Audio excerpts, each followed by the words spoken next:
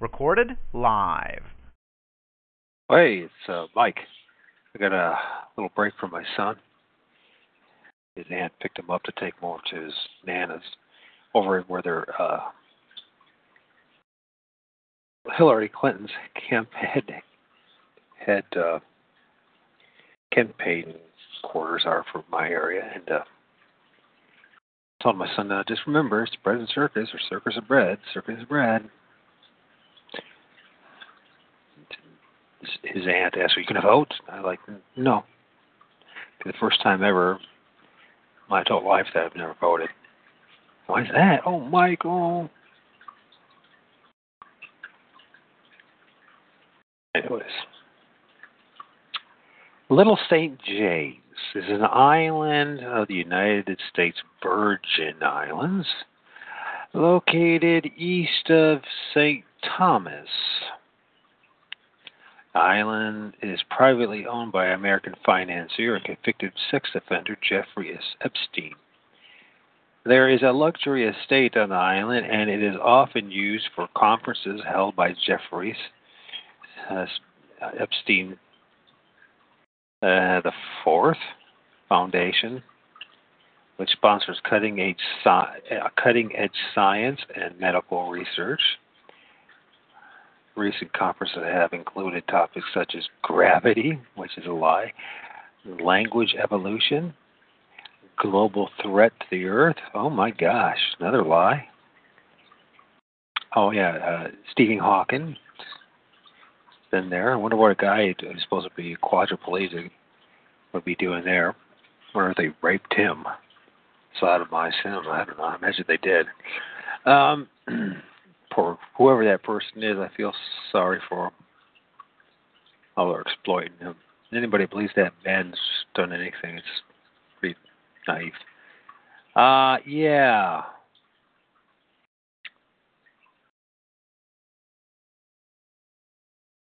United States Virgin Islands.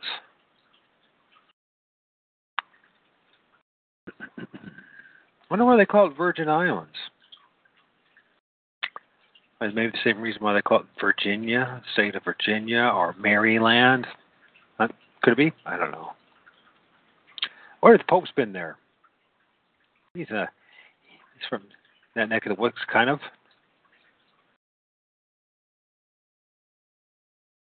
The island was named by Christopher Columbus, supposedly, in 1493 for Saint Ursula and her virgin followers. The Danish West Indian Company settled in St. Thomas, and of course we know that the Jesuits run that. And they've slave trade, slave labor. A little St. James Island is also called a sex slave state, or orgy island, or sex slave island, or orgy island, where an awful lot of people go. Anyways, not really what I want to talk about, but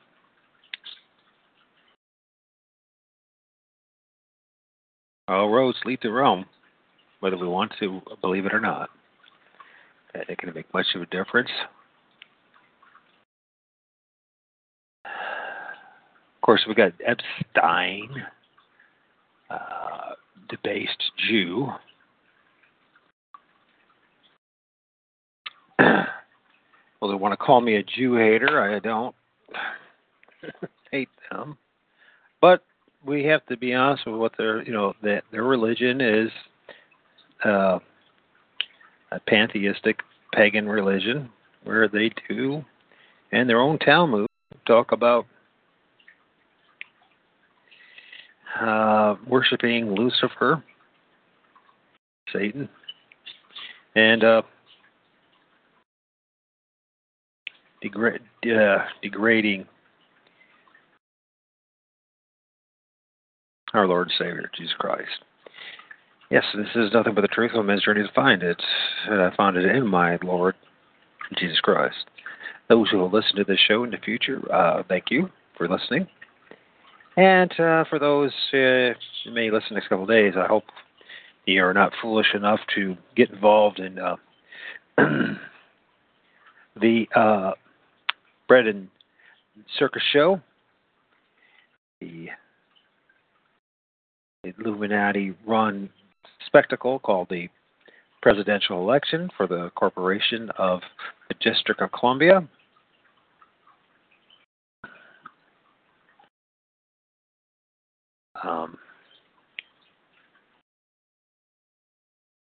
They're going to keep throwing stuff at you and throwing stuff at you to agitate you and get you involved. Prepare for the next terrible thing that's going to happen. Mind you,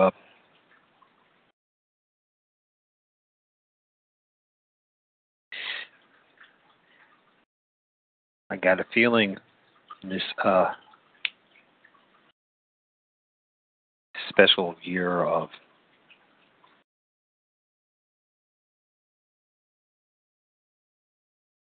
a Sabbath for the get going again.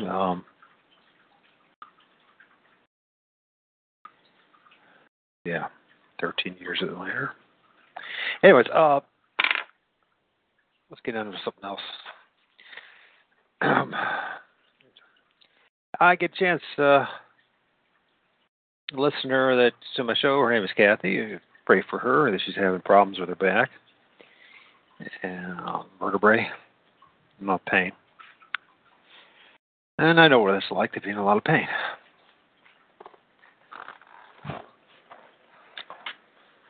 Ugh. I'm in a lot of pain myself. Yeah, what else is new? Oh yeah, all the spectacle. We got the alleged attempt of assassination of Trump, right?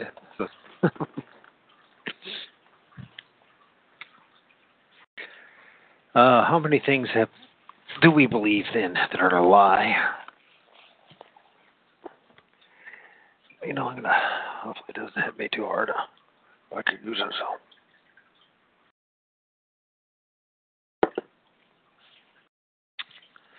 You know, I was thinking about reading out of Daniel.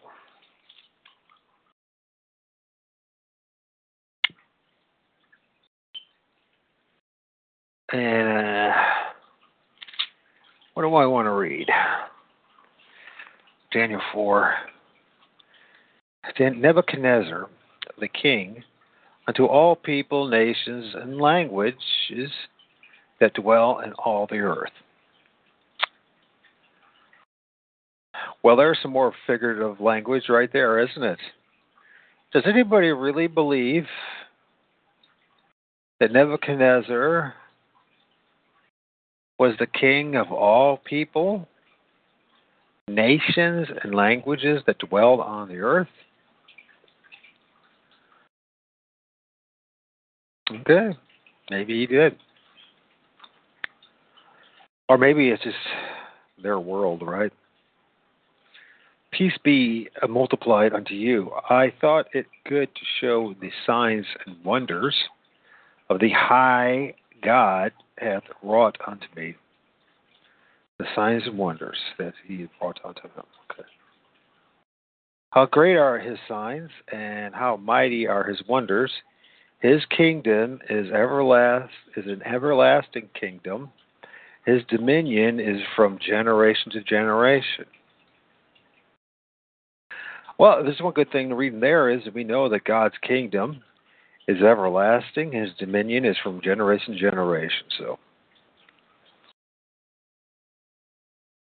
I, Nebuchadnezzar, was at rest in my house, flourishing in my palace.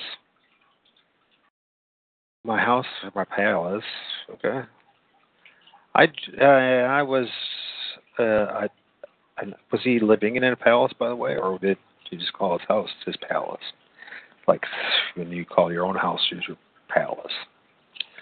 I usually figure of speech again. I saw a dream which made me afraid, and the thoughts upon my bed, and visions of my head troubled me. So was his thoughts literally upon his bed, or was his... I don't think so. Therefore, I made a decree to bring in all the wise men of Babylon before me. I'm sure this is something with Nebuchadnezzar, right? Peace be multiplied unto you. So apparently Nebuchadnezzar felt that he was the king of all people and nations and languages. I saw a dream which made me afraid, and the thought upon my bed, and a vision of my head troubled me. Therefore made I a decree to bring in all the wise men of Babylon before me. Well, they're all supposed to, either they didn't have very many wise men back then, or he must have had one busy day, that they might make known unto me the interpretation of my dream. Then came the magicians and the astrologers and Chaldeans and soothsayers, and you think these are the people that our political elite go to today? I bet you. I bet you nothing's changed. And soothsayers, and told the dream before them, but they did not make known unto me the interpretation thereof. But at last Daniel came in before me, whose I got to rephrase that, so I just shot myself in the foot, didn't I? When I was saying that about the palace in my house, it was Nebuchadnezzar talking, so we know it would be a palace, right? Most likely.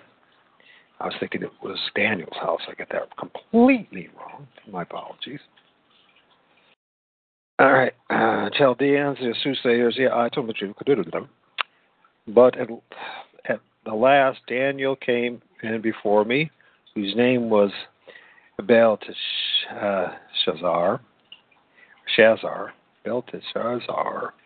according to the name of my God, in whom is the spirit of the holy gods. And before him I told the dream, saying, whom is the spirit of the holy gods? Belteshazzar, master of the magicians, because I know that the spirit of the holy gods is in thee, no secret troubleth thee. Tell me the vision of my dream that I have seen, and the interpretation thereof. The master of the magicians. Thus were the visions of my head in my bed. I saw and behold a tree in the midst of the earth, and the height thereof was great. The tree grew and was strong, and the height thereof reached unto heaven. And the sight thereof to the end of all the earth.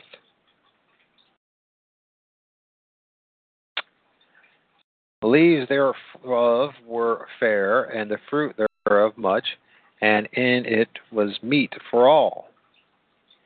The beasts of the field had shadow under it, and the fowls of the heaven dwelt in the boughs thereof. And all the flesh was fed. All flesh was fed of it. And I saw the visions of my head, or in my head, of my head. I saw in the visions of my head upon my bed, and behold, a watcher and a holy one came down from heaven.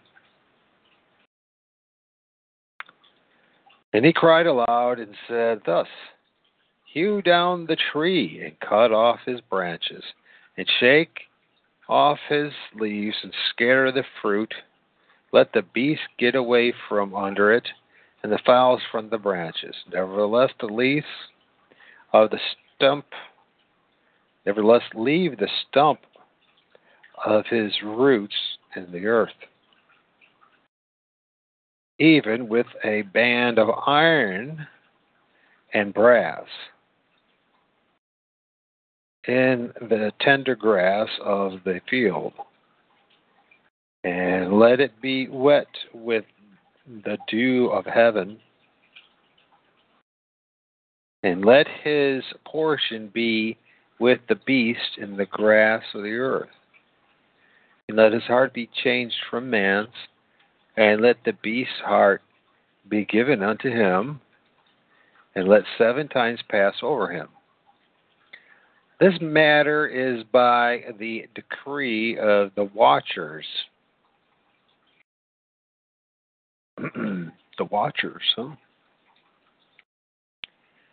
And demand by the word of the holy ones, to the intent that the living may know that the Most High rules in the kingdom of men, and giveth it to whomsoever he will, and setteth up over it the basest of men.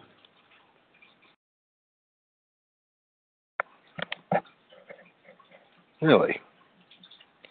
This dream I, King Nebuchadnezzar, had seen. Now thou, O Belteshazzar, declare the interpretation thereof, for as much as all the wise men of my kingdom are not able to make known unto me the interpretation, but thou art able, for the spirit of the holy gods is in thee. Then Daniel, whose name was Belteshazzar, was astonished, or astonied,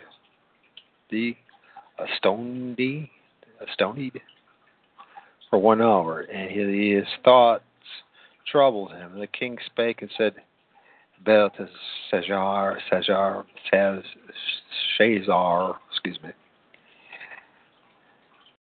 let not the dream or the interpretation thereof trouble thee.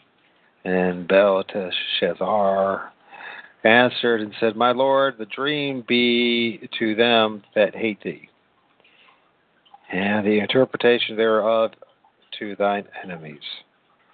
The tree that thou sawest, which grew and was strong, whose height reached unto the heavens, and the sight thereof to all the earth, whose leaves were fair,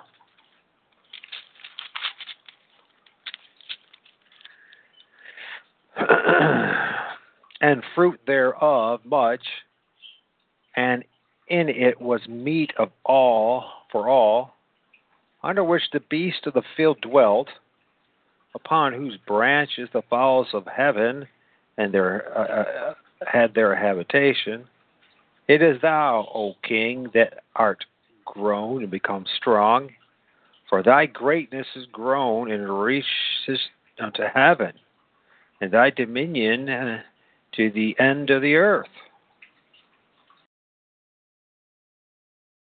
Whereas the king saw a watcher and a holy one coming down from heaven, saying, Hew the tree down and destroy it, yet leave the stump of the roots thereof in the earth, even with a band of iron and brass,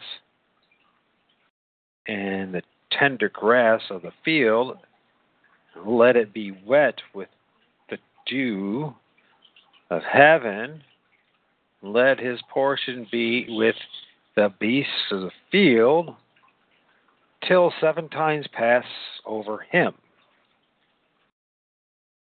This is the interpretation, O king. This is the decree from the Most High, which has come upon my lord the king, that they shall drive thee from men.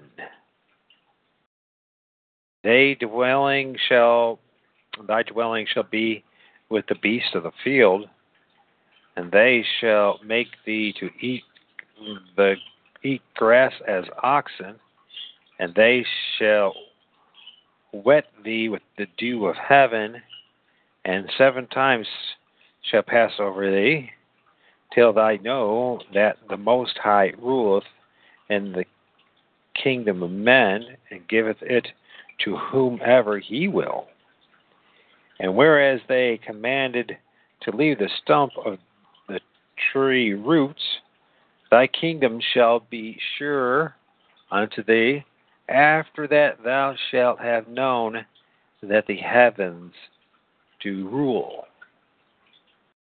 Wherefore, O king, let my counsel be acceptable unto thee, and break off thy sins by righteousness and thine iniquities, by showing mercy to the poor, if it may be a lengthening of thy tranquility. All this came upon the king of Nebuchadnezzar. At the end of the 12 months, he walked in his palace of the kingdom of Babylon. The king spake and said, It is not this great Babylon that I have built for the house of the kingdom by the might of my power, for honor of my majesty? While the word was in the king's mouth, there fell a voice from heaven, saying, O King Nebuchadnezzar, to thee it is spoken, the kingdom is departed from thee. They shall drive thee from men, and thy dwelling shall be with the beasts of the field, and they shall make thee to eat grass as oxen, and 7 times shall pass over thee, until thou know that the Most High ruleth in the kingdom of men, and giveth it to whomsoever he will. That same hour was the thing fulfilled upon Nebuchadnezzar, and he was driven from men, and did eat grass as oxen, and his body was wet with the dew of heaven, till his hairs were grown like eagle's feathers, and his nails like birds' claws.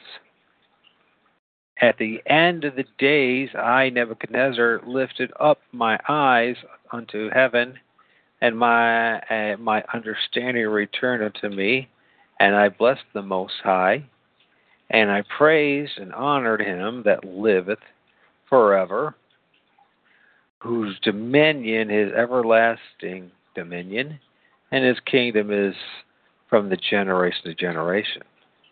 And all the inhabitants of the earth are reputed as nothing, and he doeth according to his will in the armies of heaven. And among the inhabitants of the earth, none can say his hand, or say unto him, What doest thou? At the same time my reason returned unto me, for the glory of my kingdom, my honor and brightness returned unto me, and my counselors and my lords sought unto me, and I was established in my kingdom, and excellent majesty was added unto me. Now I, Nebuchadnezzar, praise and exalt and honor the King of heaven, all whose works are truth, his ways judgment.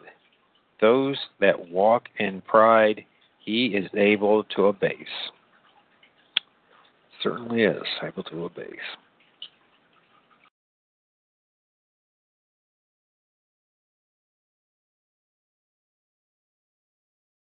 Lots of figurative language in that, isn't it? Cool. Pretty cool stuff. All right. Back into this book by Emmet Scott, Mohammed, and Charlemagne, Revisited. The history of a controversy. All praise and glory go to our Heavenly Father. In the name of Jesus Christ. Thank you, God. Thank you, you're in charge, and we're not. And, yeah, it might be a good idea the next couple days if we think about it, start praying for the people live with us in the corporation called the United States of America and the United States, and that He be merciful. And I pray right now, God, that you be merciful. Also, help out Kathy. She's got some problems with her, some vertebrae in her back or spine that's causing her a lot of pain. Almighty God, be merciful to her. Thank you for Jesus, Heavenly Father. Thank you for the blessings you do give us and you give me. Thank you that I have a little place to stay. Thank you for the sound of the running water in the fish tank. It's like listening to a little water. It's like listening to a water fountain or a waterfall. Thank you for the birds, the beautiful flowers. Why, it's November 6th and still butterflies. That's nice. That's very nice.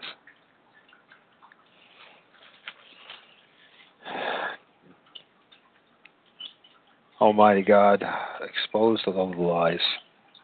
Bring the truth to the forefront in your truth, God, and make us realize there's only one that we can turn to, Heavenly Father. Hallowed is your name. Isn't it interesting? You know, they talk about satellites and how they got 20,000 of them up there, supposedly. Yeah, they never can figure out the number. They got all those lines up there. The geoengineering and all that. I wonder how that affects everything, huh?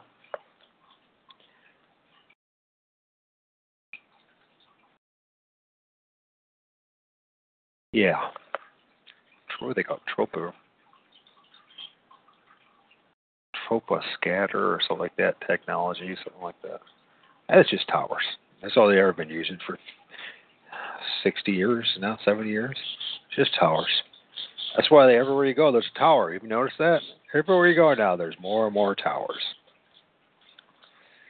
Of course, then they say, well, they're going to use it as a military weapon on us, and I imagine they probably figure a way to do that.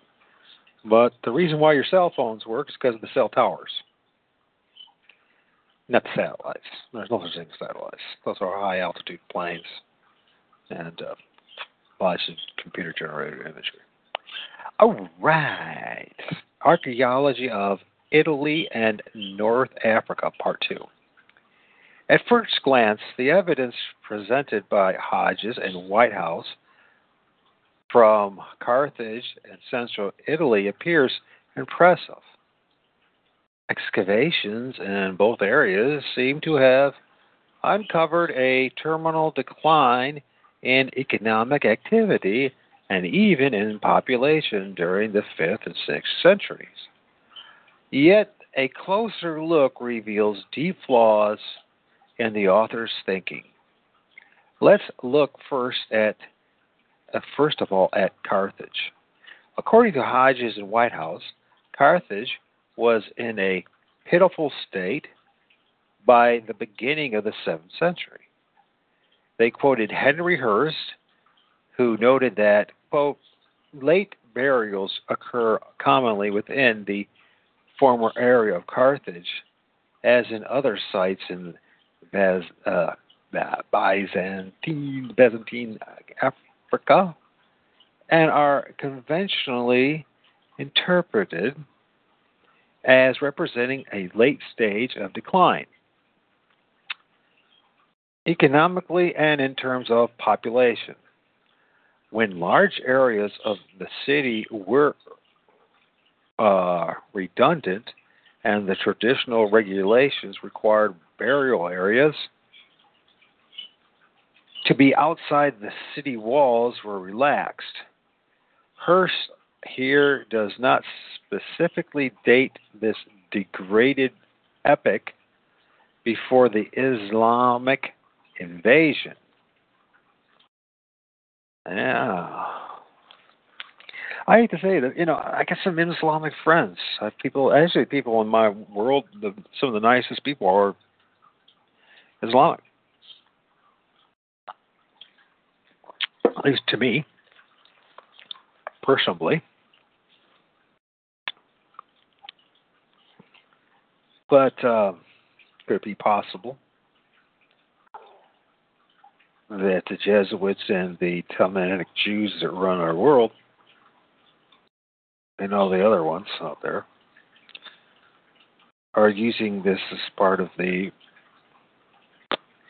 Third World War epic that they want to create themselves, that being bringing a bunch of Islamic Mohammedanist refugees in Western Europe and the United States to agitate, foment, and irritate the populace, and do this all snuffing out of each other. Get rid of us all. Seems like there's a problem when Islamic countries actually show up to a place, or Islamic powers. It's the complete opposite. I used to be one of those people that bought into the fact that they brought so much culture to Western Europe, but as we go along, I got a feeling that we're going to discover that is not the case. Anyways, back to this. Hirsch here does not specifically date this degraded epic before the Islamic invasion, but Hodge's White House nonetheless strive to portray it as such by their comment. Quote, a further building over this graveyard has been interpreted as the home of refugees from the Arabs who arrived in the province in 695 and 698. By then, the city was only a shadow of its former self and must have resembled a decaying industrial town, decaying industrial towns with which today we in the West are beginning to become familiar. It is striking that Hodges and Whitehouse produced no evidence to support their contention that the decaying city uncovered by Hearst and the last phase of the settlement was a pre-Islamic city. Think about Detroit, Michigan, today. Thinking about demographics and think about population. In fact, evidence to be examined below would strongly suggest that this declining and crumbling Carthage was all that remained of the once brilliant metropolis in the immediate aftermath of the Islamic conquest.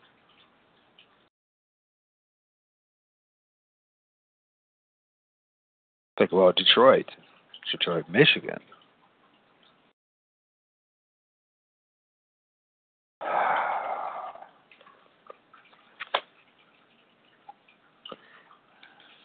Also, think about what I read earlier, too, about Nebuchadnezzar and worshiping the Most High God, the true and living God, the only God that rules in heaven and earth. And we're in a dilemma. We are in a dilemma where if we understand that this life, the mortal plane, the physical plane that we live on, is governed by the spiritual plane. Spiritual always overrides the temporal. Then we must understand a few things.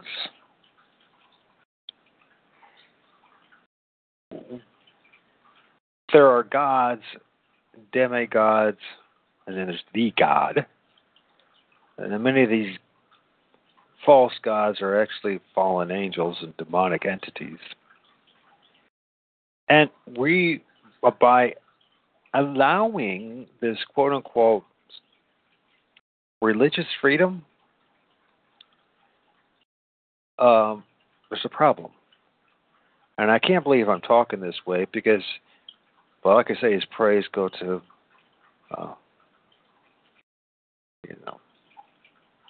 Jehovah, Yahweh, the Most High, our Heavenly Father, and Jesus Christ, His Son. Where did if people, large masses of people, are how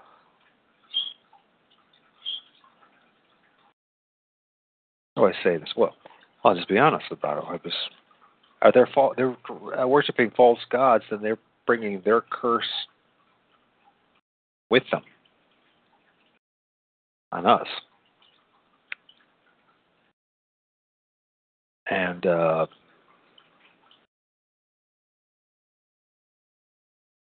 yeah, I think our leaders are so blinded, either because they're Satanists or they do understand the spiritual implications and how the spiritual always overrides the temporal.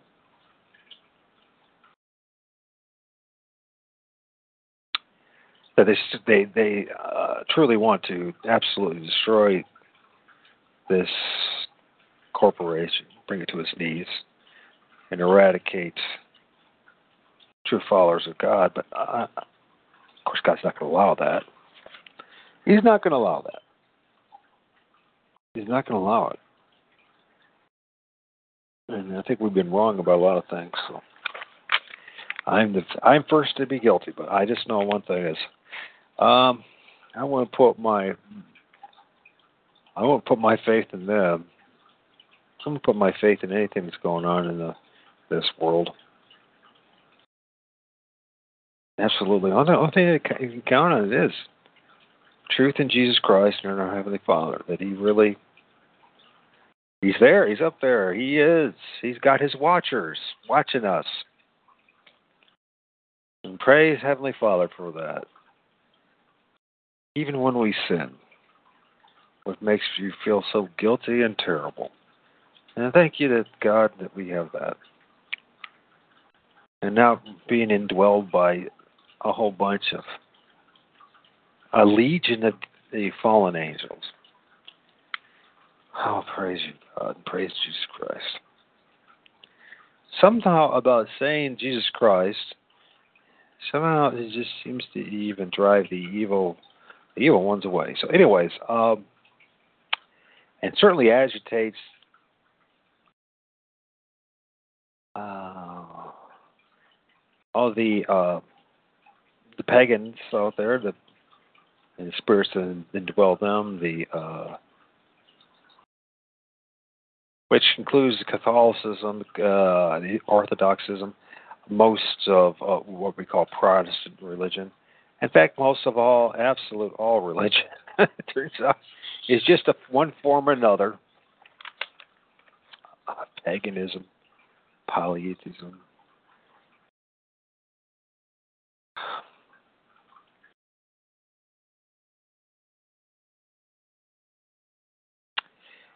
The proposition that the classical economy and Mediterranean trade terminated around 600 AD, the idea upon which Hodges and Whitehouse's thesis ultimately stands or falls, presents a glaring problem. What caused this termination? Perrine at least proposed a mechanism: Muslim fleets of raiders and pirates, by which economic activity could have been interdicted. Hodges and Whitehouse offer no such mechanism. What happened around the year 600 to cause such a collapse? Since deep antiquity, Western Europe had maintained economic relations with the Eastern Mediterranean, Spanish, and Britain, as well as bronze to Central Europe and bronze from Central Europe and amber from the Baltics have been found in the tombs of the pharaohs and the cities of Assyrians, of the Assyrians.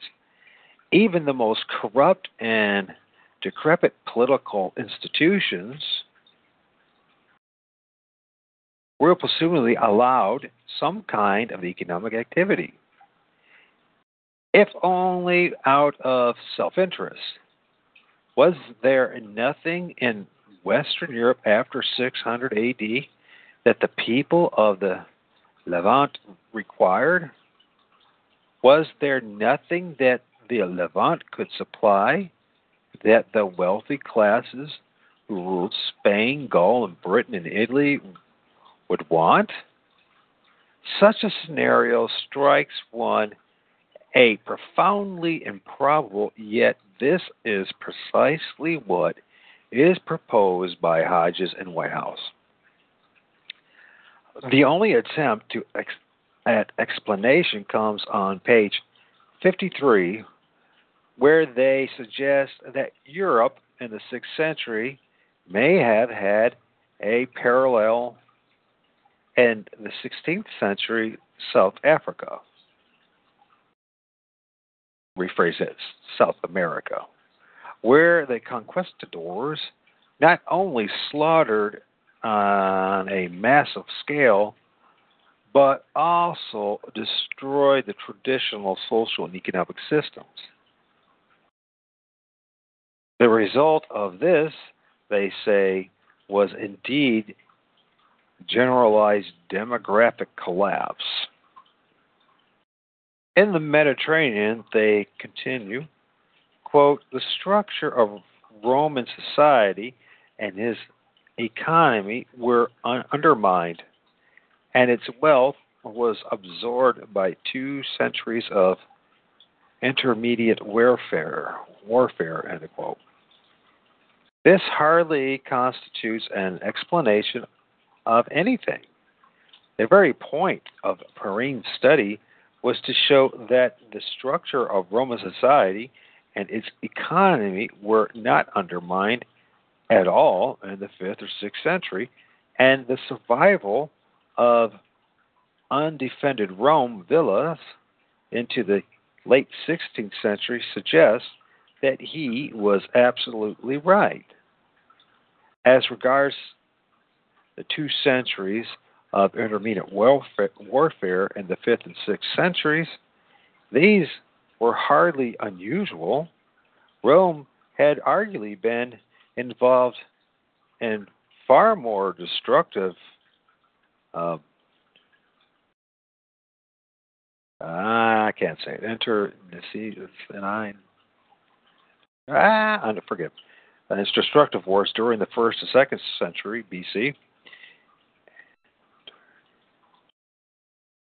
Oh, sorry about this. Nicene. I don't know what that means. So I got to look that one up. Probably not saying it right, anyways.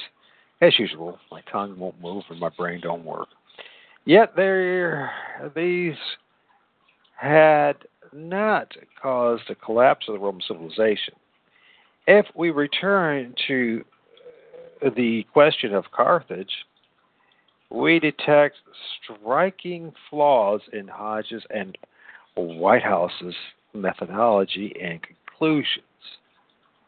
They emphasize, for instance, the decline in the occurrence of foreign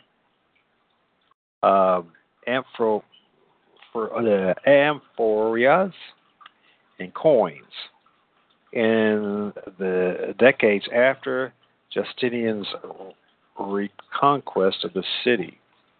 Yet this does not necessarily imply a dying society.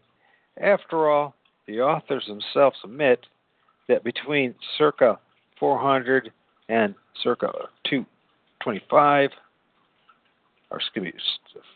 circa 400 and circa 425, only about 10% of the amphoras found at the city were of Eastern origin, which means essentially that by the late decades of the 6th century, the situation had reverted to what it was in the first decades of the 5th Furthermore, the excavator himself, Fulford, did not see in this evidence of a terminal decline.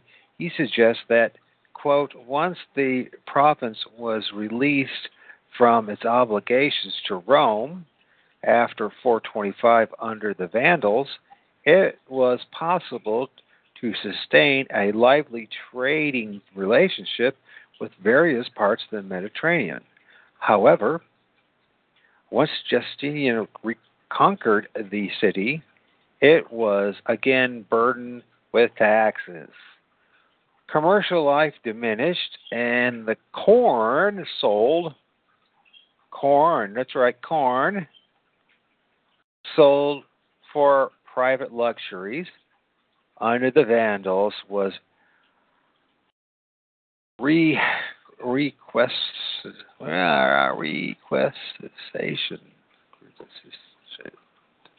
requisition, to meet the needs of the state, end quote.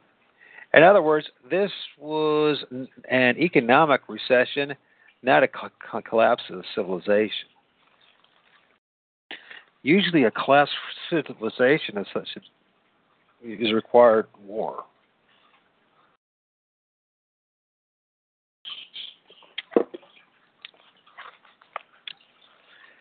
And genocide.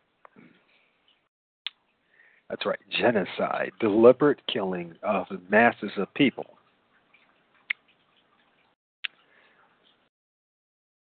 That's right. In other words, this was an economic recession, not a collapse of civilization.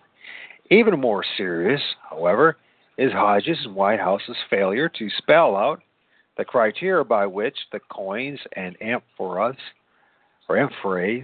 were dated. Their statements is simply that virtually all Eastern coins and amphoras disappeared from Carthage by about 600 AD. The operative term here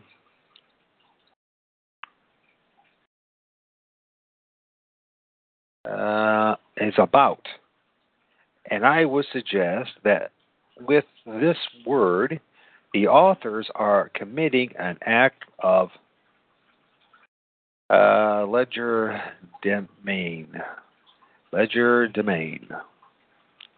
or legerdemain, whatever that means. That's another word, on their readers. Everyone agrees that Carthage continued to function as a Roman-style city until its conquests by the Arabs in 698. Presumably then, from 533, mention that, when Justinian brought the region back under the imperial control, until 698, the metropolis continued to use amphoras and imperial coinage. If the dramatic decline, in quotes, in Eastern coins and amphorae covers all the years from 533 to 698 rather than 533 to 600, as Hodges and Whitehouse strive to imply, then all becomes clear. The Persian conquest of Syria in 614 and Egypt in 619, plus devastation of Asia Minor and the years between, severely disrupted commerce throughout the whole Levant from that time onward. The coins of Heraclius, the emperor of the time, are regularly found in great hoards, and the latest of these, dating from 619 or 620, are virtually the last Byzantine coins found anywhere in the Near East for another 300 years. 300 years. The Club of 300. This being the case, It is clear that if the total tally of the coins and amphorae takes in all the years between 533 and 698, then we should not be surprised to find a, quote, dramatic, end of quote, decline. The more years that are added after the real point of disappearance, namely 619 or 620, then the lower the average number of foreign amphorae and coins there will be. If we combine Hurst's explanation for the decline and the years between 533 and 620, with the knowledge that imperial commerce virtually disappears after the violent events of the later years, then all is explained. There was no gradual decline, in quotes, of the classical civilization at Carthage. There was a sudden and dramatic disruption, a disruption caused by violent events further to the east.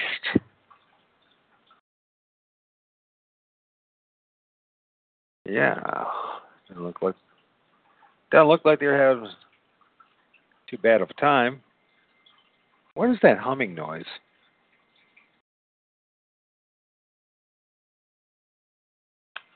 Oh, a second. It's my headphones. How am I having a headphone humming? What's going on here, man?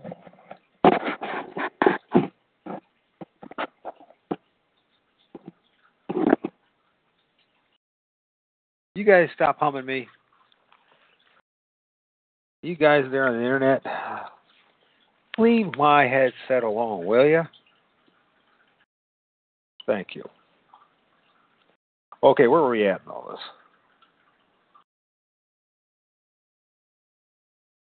Oh, concomitant with the claim that trade between the Western Mediterranean and the East ended around 600.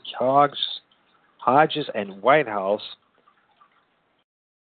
we have seen argued that the population of Western Europe and Western Mediterranean had been falling dramatically since the 3rd century, the process that continued into the 6th and early 7th century.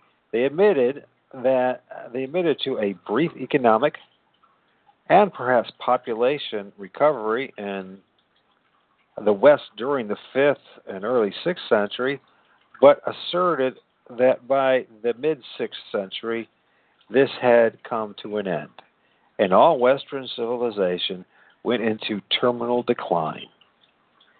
The demographic question is fundamental to understanding Hodges and Whitehouse's thinking. That there was a serious problem, one that can be traced back to the 2nd or perhaps even the 1st century, is beyond question.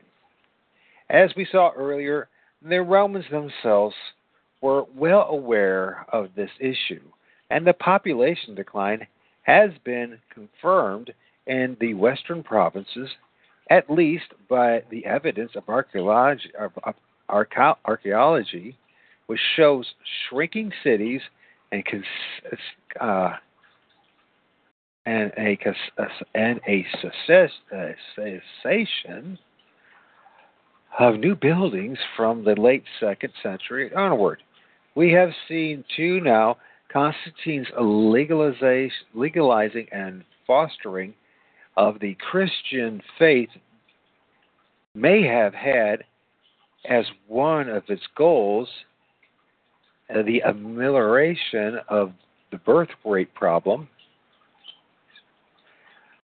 None of this is denied. The crucial question is this: did the decline which commenced in the 2nd or 3rd century continue into the 5th and 6th century?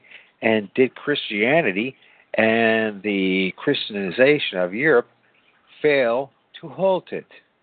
According to Hodges and Whitehouse, the answer is yes. This is what all the big thing about the Dark Ages is, to make Christianity look worse than it actually is. According to Hodges and Whitehouse, the answer is yes. We have seen how, using evidence primarily from central Italy, Spain, as we have seen is ignored, and Gaul as well as Britain are barely mentioned. The authors claim to find grounds for believing that the population of Western provinces had declined by perhaps 80% between the middle of the 3rd and the end of the 6th century. If true, such a circumstance would certainly confirm the author's conviction that classical civilization was terminally ill and hardly needed to be killed off by Arabs. But an assertion of such sweeping implications needs abundant proofs, whereas the author's argument is in fact based on little more than the evidence from Italy, particularly from Roman Campagna.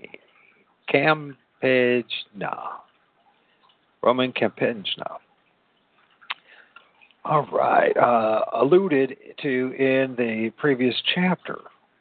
Archaeologists recall found a sharp decline in the occurrence of the high quality of imported pottery known as African red slip ware from the 3rd to the 7th century.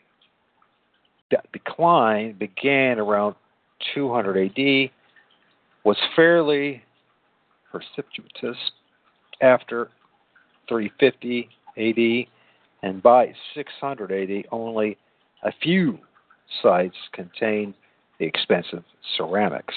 Hodges and Whitehouse considered the various alternatives as to what this might mean, but came down in favor of the idea that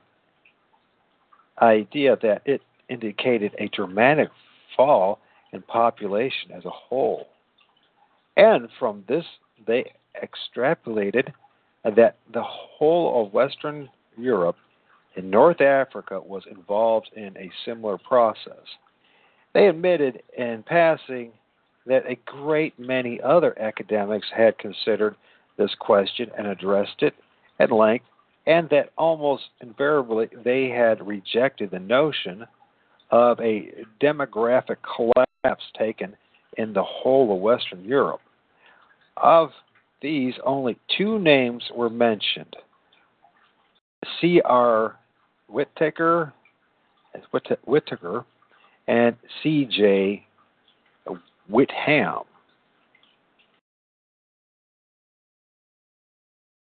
Hodges and Whitehouse make no attempt to explain Whittaker's and Whitham's thinking, though they quote Wickham's. Oh, it's Wickham, not Whitham. It's Wickham.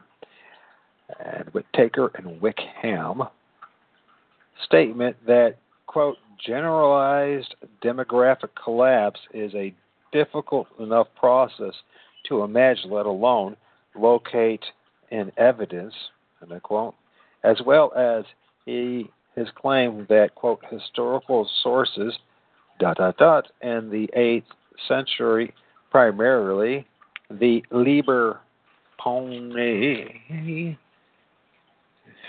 Fiscalis, I guess that would be, gave no impression that the countryside had been abandoned, end quote. From this, Hodges and Whitehouse give the impression that Whittaker and Wickham rejected the idea of population collapse was based solely on a reading of early medieval documents. But this was far from being the case. In fact, both Whittaker and Wickham considered the archaeological evidence from Italy in detail, and they duly noted the decline in African red slip ware between the 4th and 6th centuries. However, they also, unlike Hodges and Whitehouse, considered the political history of Rome between the 3rd and 6th century, and having done so, concluded that the occurrence of luxury items and villas surrounding Rome occurs precisely with what we know of the eternal city's fortunes during this epoch. They emphasize that between the 4th and 6th century, the balance of power in the Roman Empire shifted decisively to the east with the founding of Constantinople in 324 AD. By the beginning of the 5th century, Rome was no longer even the capital of the Western Empire, her place having been taken by Ravenna. Didn't know that, did you? I didn't know that. Huh. The city was then sacked twice in the same century, in 410 by Alaric and his Visigoths, and 455 by the Genseric or Gesseric and his Vandals. With the really, that takes days to look at. But the city's with the abolition of the Western Empire in 476, the prestige of the city suffered further. And after the invasion of Italy by the Lombards in 568, Rome seems to have been reduced to little more than an average-sized provincial town. The country villas around Rome, which imported luxuries like red slipware in the 2nd and 3rd centuries, were owned by members of the Roman aristocracy. With the precipitate decline of the aristocracy, along with Rome's fortunes and population in the 4th to 6th centuries, we would expect, says Whittaker and Wickham, nothing else than a dramatic drop in the wealth of the settlements around the city. And that is precisely what we do find. It is important to remember that Rome, unlike other great cities of antiquity, such as Alexandria and Constantinople, did not occupy a position that would naturally have guaranteed her wealth and prosperity. She stood on no trading crossroads. She owned her vast wealth and population to her, or owed her vast wealth and population to her military prowess and to her political importance. With the decline of these, her population would naturally have dwindled. We should note at this point that from at least the 1st century, Rome's population was inflated by hundreds of thousands of economically inactive persons.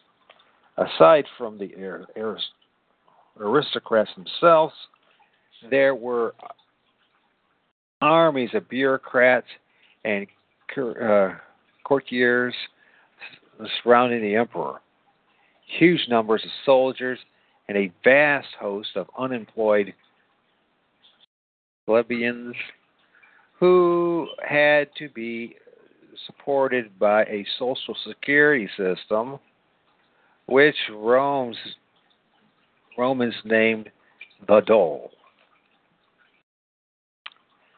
The Europeans still call it the Dole, and especially I know for a fact England does. If I have to be honest with you, I'm on the Dole, thanks to multiple sclerosis. This vast, unproductive population could only be maintained by the importation into the city on an annual basis of enormous quantities of grain and other foodstuffs from Egypt and North Africa. Clearly, Rome, at its height of the empire, housed a population that was far and away in excess of anything that could be maintained by normal systems of trade and agriculture. With the decline of the city as a political power, the great majority of this population would naturally have disappeared. Italy then, particularly central Italy, was far from being typical of the provinces and territories that made up the Western Empire. To attempt to use the fate of the wealthy settlements in the environs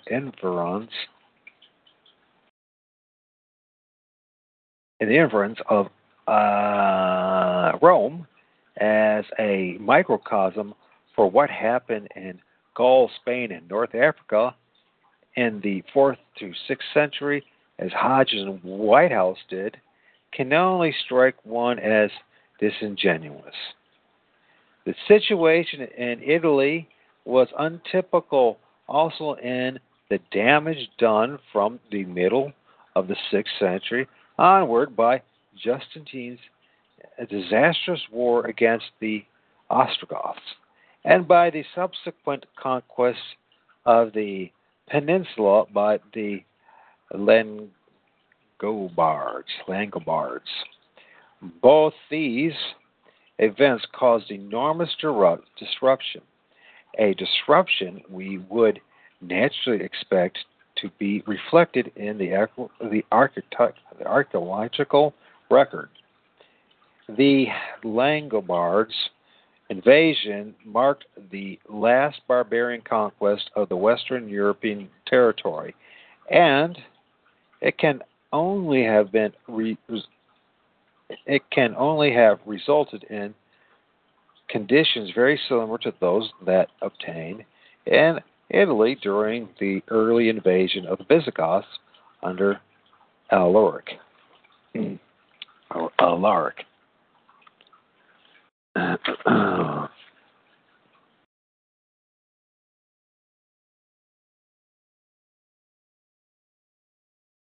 Thus, Italy was the expectation rather than the rule.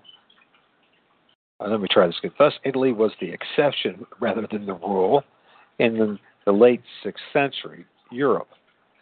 The idea that Western Europe as a whole was a depopulated wasteland in the late 6th century is flatly contradicted by the archaeology, which we shall examine in due course, by the copious written sources which tell of thriving economies and trade in the Frankish regions of Gaul and Germany and in the Visigothic territories of Spain. Furthermore, we cannot be sure of the true scale of the population collapse outside of Rome, even in Italy. It is true that the number of wealthy villas which could afford African red slip ware declined dramatically. This would indicate a reduction in the number of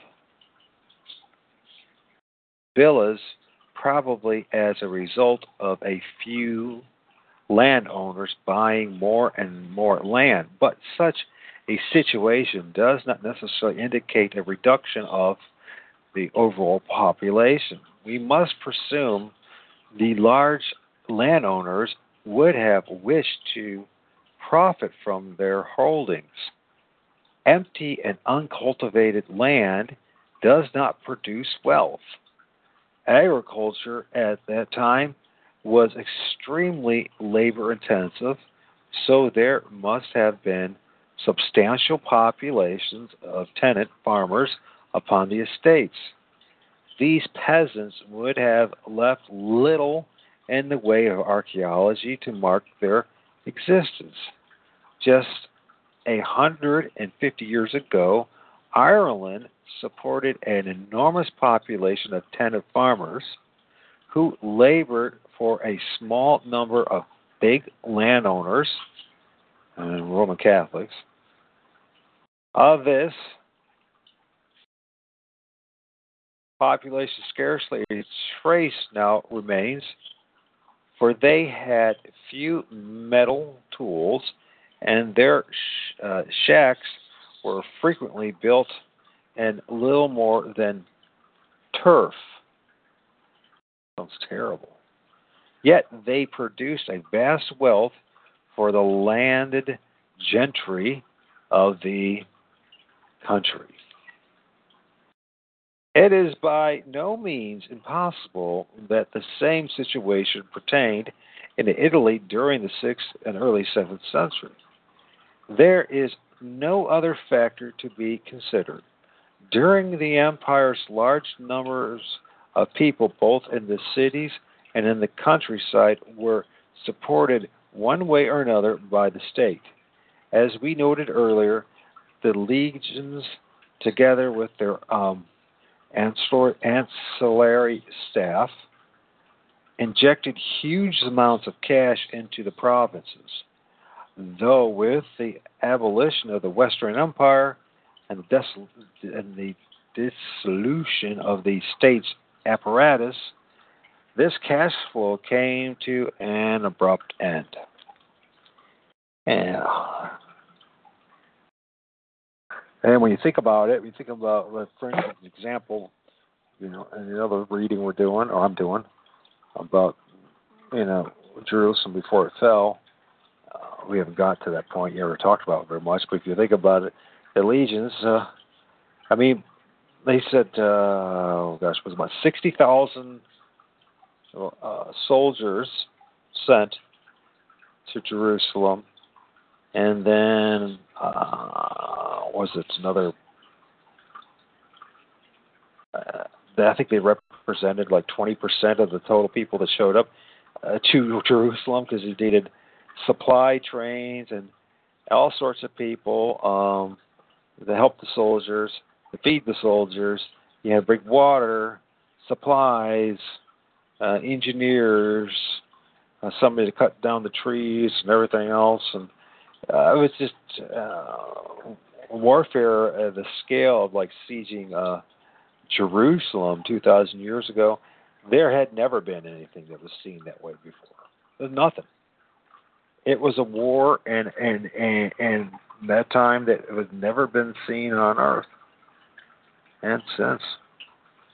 Especially if you're talking about the Roman Empire. Because the Earth, that's what they're talking about.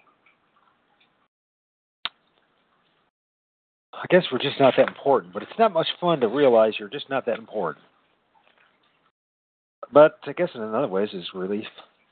There's one other factor to consider. During the empire, large numbers of people, both in the cities and the country, were supported in one way or another by the state.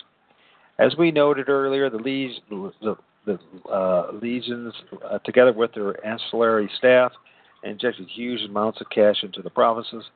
Though with the abolition of the Western Empire and dissolution of the state's apparatus, this cash flow came to an abrupt end, yet it was this currency which enabled local tradesmen and other middle-ranking classes to purchase a few of life's luxuries. Hey, it's like today, isn't it? Such a high quality of pottery from Africa. The end of the Roman state would thus naturally have signaled the decline in the occurrence of luxury imports in the provinces. But this would certainly not provide a relapse into barbarism or a population apocalypse. Indeed, a new political situation may actually have stimulated local manufacturers and artisans whose businesses had hitherto been depressed by cheap, high-quality imports. This that such a that's that such a economic upturn did in fact occur towards the end of the 6th century is seen in the proliferation of new church buildings, which marked the decades immediately before and after the year 600. This was true of the territories ruled both by the Longobards and the Byzantines. That Rome alone counted 6 surviving 7th century churches.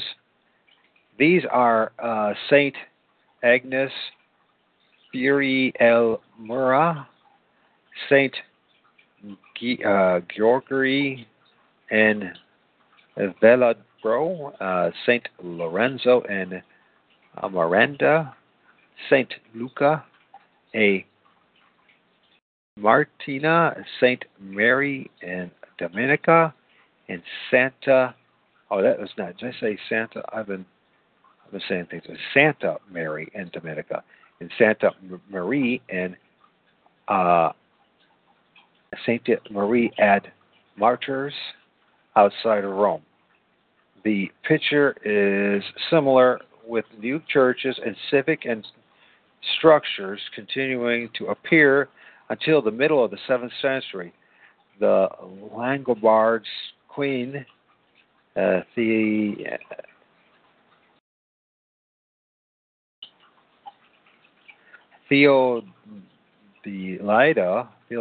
I guess,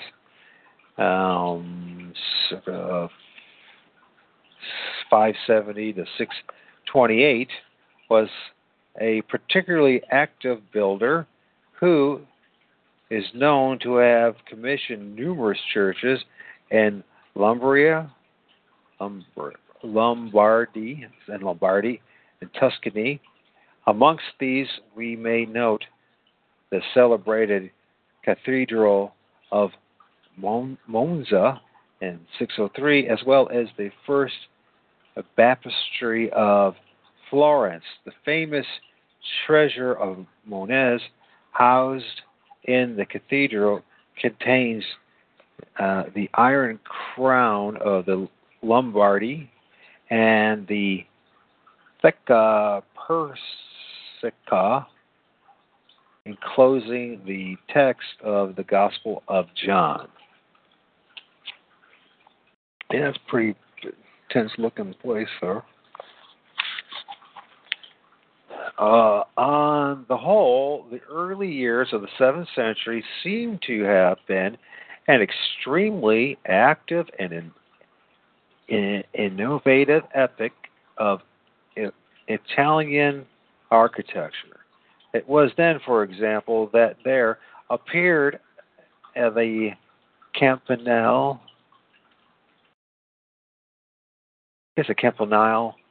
or bell tower, a remarkable and striking feature of the church design. Some of these, such as those at Sant Apollinar in Ravenna, are extremely large and elaborate, complete with arched windows and various levels. Such bell towers spread quickly throughout Europe and were the inspiration of similar structures in Gaul and the famous Round Tower in Ireland.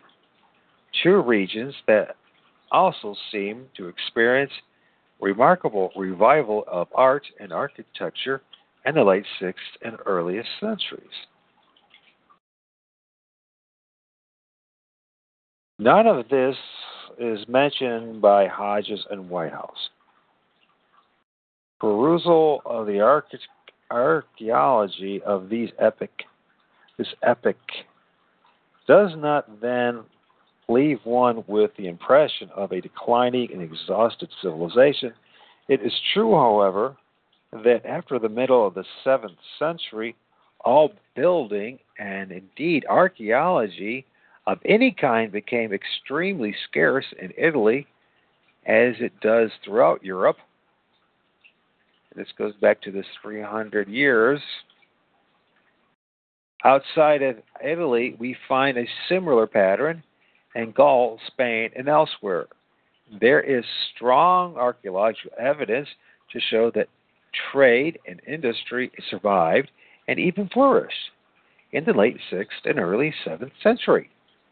That the peoples of the Levant still valued the products of northern and western Europe, which they had been importing since remote antiquity, is proved beyond question by the discoveries made north of the Alps and in Britain.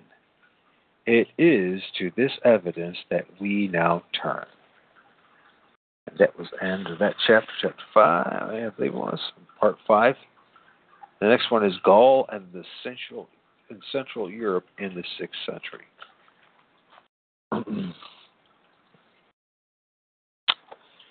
Well, ta-da!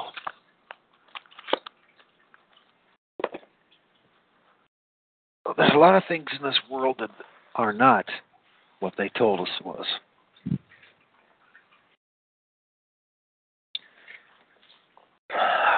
Okay, this has been Michael Adams, Nothing But the Truth. Allegedly, it is November the 6th, 2016. 2 days to your charade of election.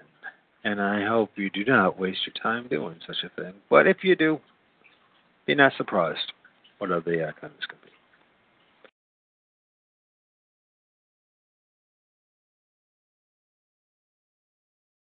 God bless, by the way, and take care of yourselves.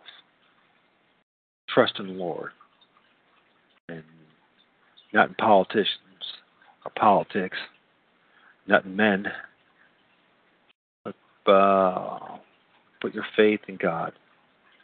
If you want to be a really great magician, that's what you do. Don't sell your soul to the devil for some cheap stunts, so that maybe someday you could float on air. When you can spend eternity with God.